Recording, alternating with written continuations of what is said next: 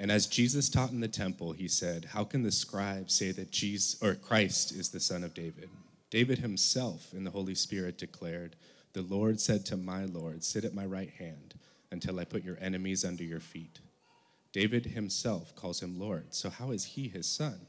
And the great throng heard him gladly. And in his teaching he said, "Beware the scribes who like to walk around in long robes and like greetings in the marketplace and have the best seats in the synagogues and the places of honor at feasts, who devour widows' houses and for a pretense make long prayers. They will receive the greater condemnation." And he sat down opposite the treasury and watched the people putting money in the offering box. Many rich people put in large sums, and a poor widow came and put in 2 small copper coins, which make a penny. And he called the disciples to him and said to them, "Truly I say to you, this poor widow has put in more than all those who are contributing to the offering box. For they all contributed out of their abundance, but she, out of her poverty, has put in everything she had, all that she had to live on." This is the word of God. I remember the first time I felt helpless against evil. When I was about 3 years old, I started having night terrors. They call them night terrors. It really was just any time I would go to sleep, morning, afternoon, night. And I was at the age where I could communicate to my parents relatively well, but it was hard for me to tell them exactly what was happening in these dreams. My mom just could tell there was something really bad going wrong. And I remember specifically one afternoon I woke up from a nap and I was more distraught than normal. I was sweating, I was screaming, I was crying, I was shaking. And my mom came in and consoled me and said, "What's wrong? What's going on?" And the only thing I knew to say was, "King Kong took Coco." In my limited imagination, or my wild imagination, but limited vocabulary, the best way I knew to describe this monster figure that I saw in my dream was King Kong. I guess I'd seen somehow the movie King Kong or a cartoon or something. And Coco, of course, was our little dog, a little brown dachshund. And my mom said, "Baby, I'm sure Coco's fine. It's okay. It's okay, baby." And my parents were new Christians. They didn't really know much about this sort of thing. And so she just consoled me there and sent me back to bed. Sure enough, Coco was gone. Something happened to Coco. For 2 weeks, Coco was gone. And Coco came back, and something was wrong with Coco. Coco walked onto the front porch in our little bitty Surrency, Georgia town and just laid down, inconsolable. Now, like I said, my parents were new to the Christian faith, and they knew something about using the name of Jesus, and so my dad reached down and laid his hand on that dog and said, "Something in the name of Jesus."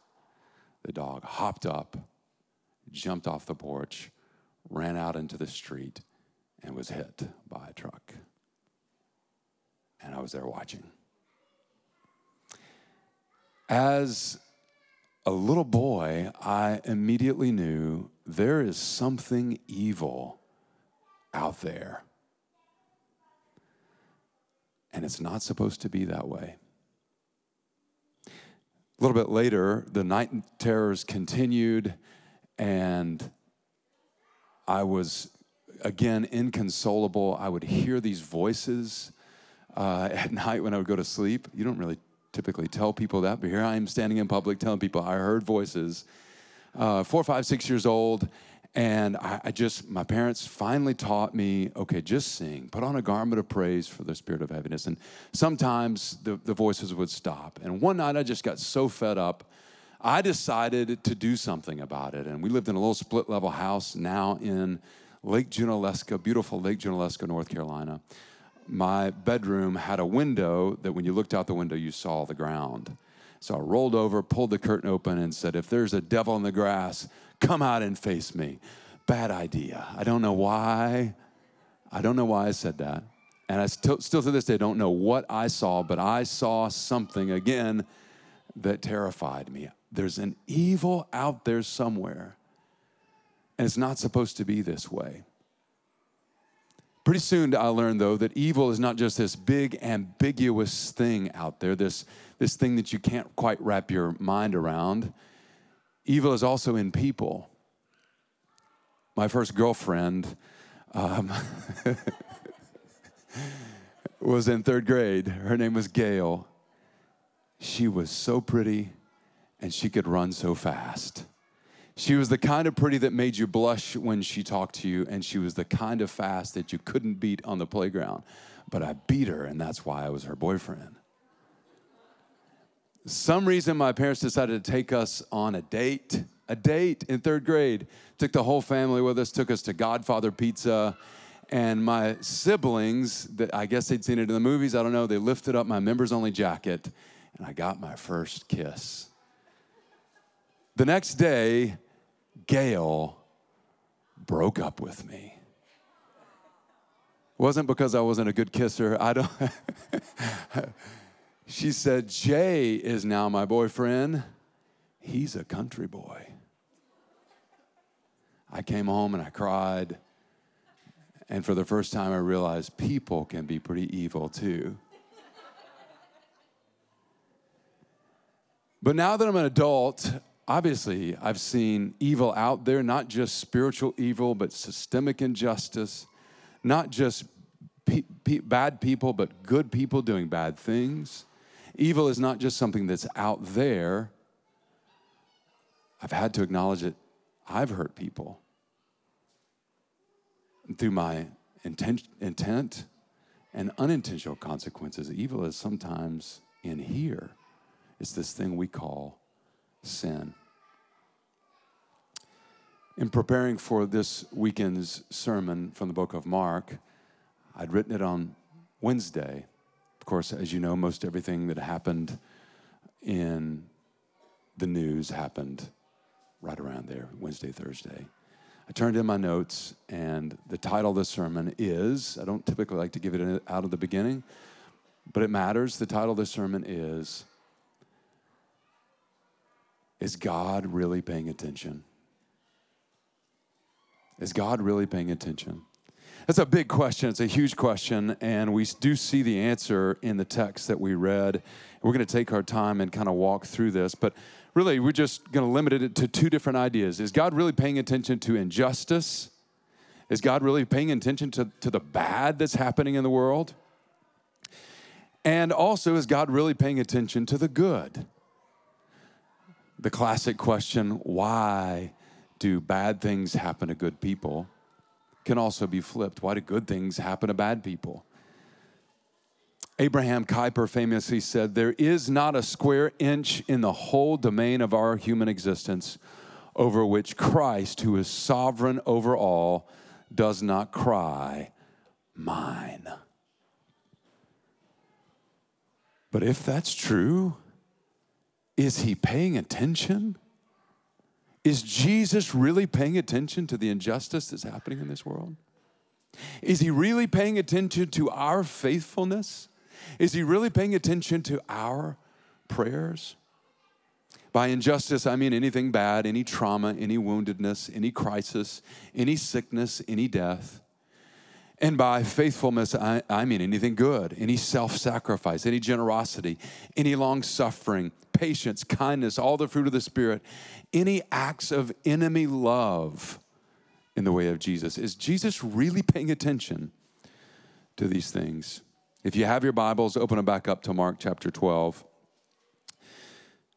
I'll be working through the Christian Standard Version. We'll have the verses up on the screen. While Jesus was teaching in the temple, he asked, how can the scribes say that the Messiah is the son of David? Last week, we'll remember at the end of all these series of questions that came to Jesus, all these adversarial questions, this interrogation, at the end it says that no one dared ask Jesus any more questions. And now Jesus is the one asking the question, and this is a doozy. How can the scribes say that the Messiah is the son of David.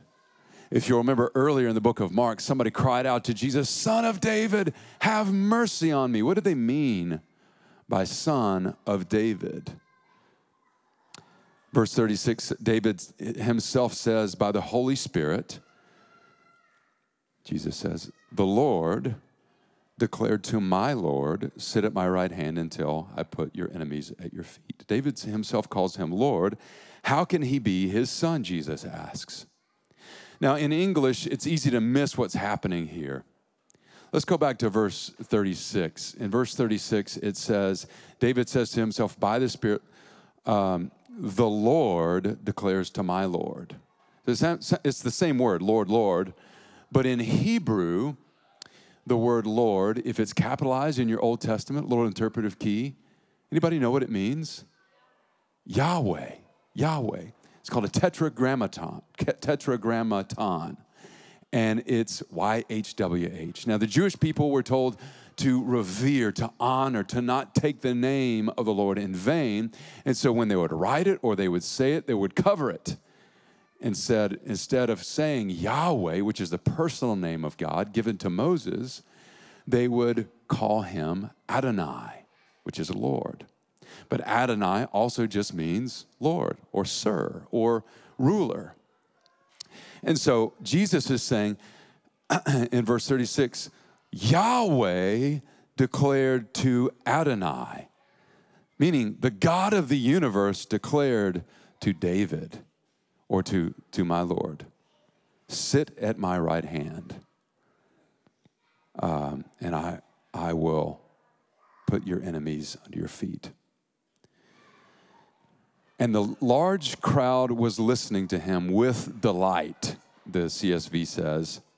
Why were they delighted? Why were they so happy? In the ESV, it says the massive throng. Well, where was Jesus teaching? Jesus was teaching in the temple complex. He's outside, and he's in a place where anybody can hear him. Anybody of any social class, male Jew, female Jew, male Gentile, female Gentile. Anybody who wanted to come listen could hear Jesus. He's not in the Holy of Holies. He's not in the inner court. He is not even just in the court of women. He's outside in the court of the Gentiles, so everybody can hear him. And what is he doing? He's pointing out the scribes. And he's asking them a question. He's asking them a question that confounds them. It's not a question they knew the answer to.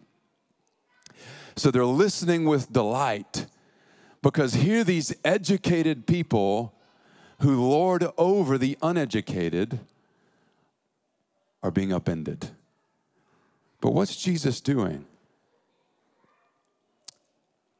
Verse 38 says, he said in his teaching, beware of the scribes who want to go around in long robes and who want greetings in the marketplaces, the best seats in the synagogues, and the places of honor at banquets. He says, beware, meaning don't be deceived about what you see on the outside. Don't be deceived by the beauty of this temple which Herod built on slave labor. Don't be deceived by what you see in the education and in the outward appearance of these guys. Don't be deceived by it. Now notice, he also doesn't shame them for their education and for their wealth. It's not about being poor or not poor, or having a lot or not having a lot. All social norms are obsolete currency in the kingdom of Jesus. The only thing worth anything to the Christian is Jesus. And oh, by the way, he's worth everything. Beware of the scribes. And then he says this, don't you know that I see? Widows who are within earshot of Jesus are leaning in. The poor and the vulnerable are leaning in when he says, they devour widows' houses and say long prayers just for show. Don't you know I see, Jesus says. Don't you know Yahweh sees injustice, Jesus says. They will receive harsher judgment. Man looks on the outward appearance, but Jesus, Yahweh, looks at the heart. And by pointing to that future judgment, Jesus is holding two things in tension. Jesus is saying, I am here, God with us. That's what Emmanuel means. I am here, I am with you. Justice is coming. I have done something about it by coming. I am here, I am doing something about it, and I will do something about it in the future. In theological terms, they call this the already and the not yet. Jesus said, it is finished, but yet his rule and reign has not yet happened. We live in the tension of the now and the not yet. We live in the tension of crying out to God about injustice. Does God really see what's happening?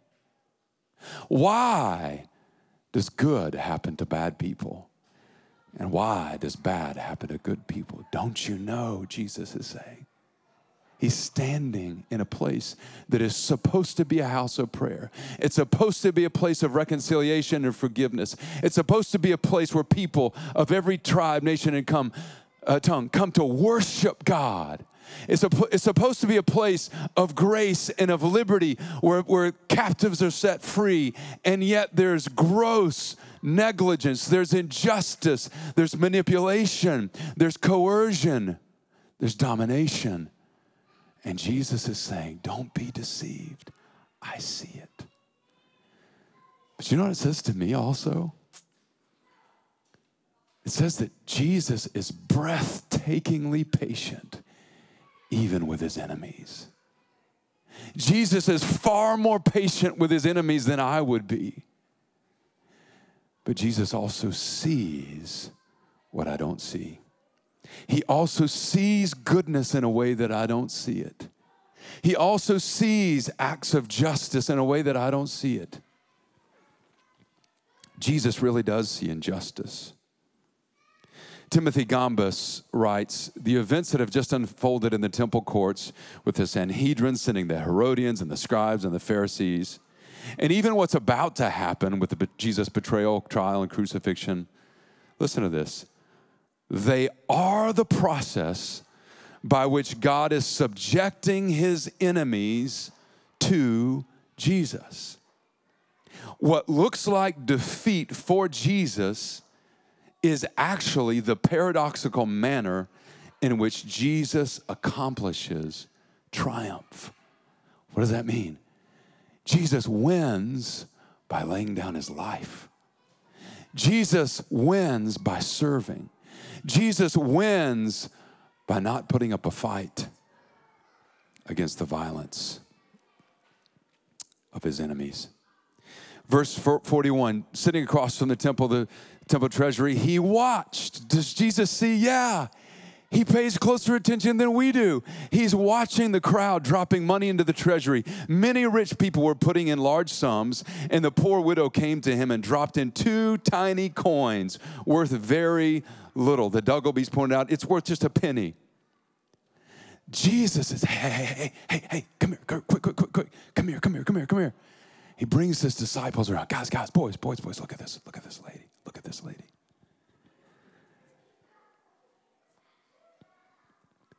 Truly, I tell you, look at her.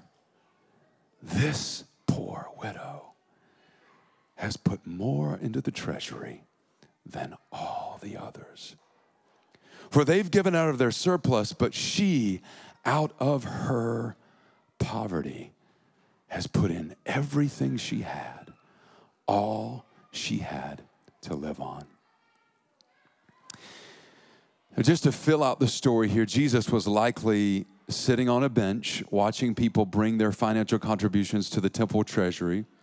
And according to the Mishnah, there were 13 trumpet-shaped receptacles that were placed in the court of women. Now, we're going to take up a special offering to put 13 trumpet-shaped receptacles in the back of, no, I'm not going to do that. Just making sure you're still listening. And the amount of the gift, listen to this. Okay, I want you to just listen to this. The amount of the gift was declared out loud with the purpose. Could you imagine if we did that in church? We got little giving boxes, but if you had to take a bullhorn and tell everybody how much you're giving and what you hope it goes for, that's what they did. Well then, of course, the people who give a lot of money can veil their hard heart. There's an opportunity. Not everybody who gave a lot was veiling their hard heart, but there was an opportunity you could see. They couldn't conceal it. And also, there was within the rabbinical tradition a story of this woman who gave so little that the priest said, take it away. That's not a fitting offering for Yahweh. Jesus finds this thing happening, and he brings his disciples, and he says, you want to know the way of your rabbi? This is the way of your rabbi. The fact that she gave 2 coins is significant because it shows she could have kept one. If you've got nothing and you want to give an act of generosity, you've got 2 of something. Surely you keep 1 for yourself to go survive the next day. She doesn't. She gives everything she has. And Jesus is saying, this is what it means to be my disciple. Wholehearted, whole life surrender. This is what it means to follow Jesus. The only thing worth anything in the kingdom of God is Jesus. And oh, by the way, he's worth everything. You know what I also love about this? Think about the injustice. There are whole movements of people, including the Essenes. Remember John the Baptist who moved away from the temple? There are whole movements of people who are saying, man, the temple is corrupt. Stay away from the temple. Don't go pray at the temple. Let's go away. The temple is corrupt. Herod is corrupt. Caiaphas, the high priest, is corrupt. In the middle of this corrupt system, man, this makes me emotional because Jesus, he sees the gift of this lady and he knows her heart. She's giving to someone who doesn't even care about her gift. Some of you have family members who are giving gifts to ministries and you're just like, I don't even know about that. Or they're going to be healed at ministries that you're just like, I don't even know about that. Guess who does see?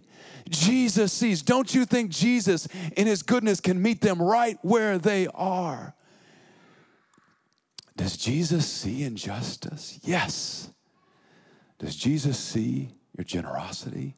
You better believe it. Is he doing something about it? Yes. Yes, God is really paying attention. Yes, Jesus really sees. You see, when you feel helpless, and you feel like there's nothing you can do, don't be deceived. Every act of faithfulness matters. What do we do when we see the world falling apart around us? Do we hold up and store up and isolate? Or do we give all we have to serve and love? How do we push back the darkness? One act of kindness at a time, one prayer at a time, one act of worship at a time, one act of generosity at a time. Every time you're patient with someone you dislike in the office, you're pushing back the darkness. Every time you're honest, even when it hurts you, you're pushing back the darkness. And Jesus sees it and celebrates it. What do you do when it seems like evil is winning? You push back the darkness in defiance of evil, because you know that Jesus has come. He is here and he is coming again. He has done something. He will do something. And his coming means that I can live in the here and now as if he really is reigning as king. The gospel says that the Lord of David is not just the son of David. He's not just a temporary nationalistic ruler, which is what they wanted. That's what they wanted. They just wanted Israel to come back to power. And for good reason. They were under the thumb of Rome.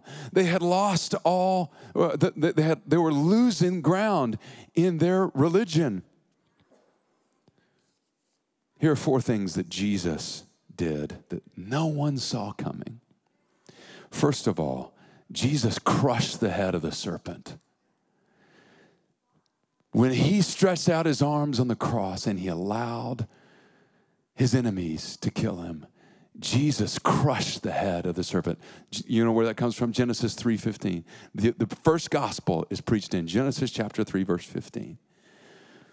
That's the first point of the gospel. Jesus crushed the head of the serpent. The second point of the gospel is Jesus really did disarm the powers and principalities. The only weapon they have now is lies. It's deceit. The third thing that Jesus did is he heals broken humans by rescuing, fourthly, and empowering, saving individuals. We here today are gathered under the name of Jesus and the authority of Scripture. And when we do, we're bearing witness that we're going all in on resurrection. Someday, every body in this room, every physical body will be buried, should the Lord tarry. But we're saying we believe that that's not the end of the story. We're not deceived. God really is paying attention. King Jesus really does see injustice. King Jesus really does see your smallest acts of faithfulness. And the best news of all is that his work is finished. What he has done and is doing and will do, all the promises of God find their yes in Jesus. I want to invite the worship band to come.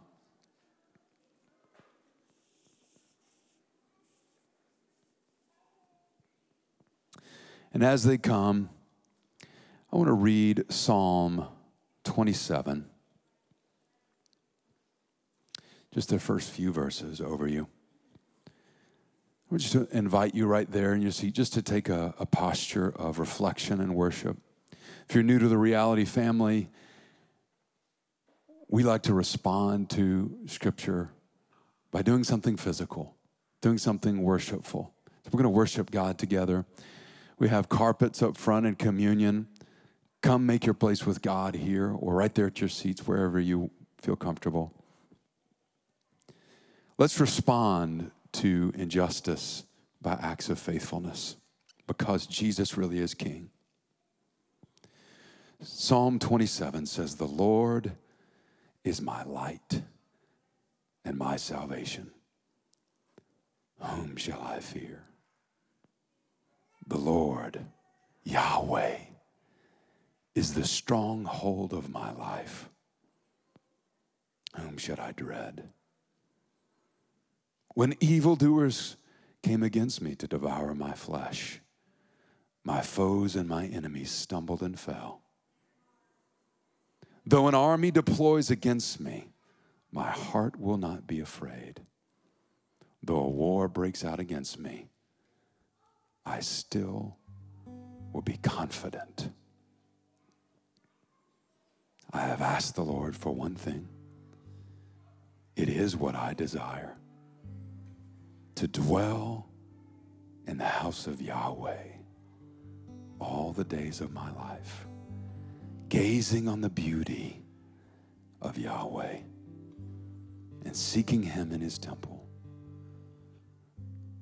For he will conceal me in his shelter. In the day of adversity, he will hide me under the cover of his tent. And he will set me on high on a rock." Thanks be to God.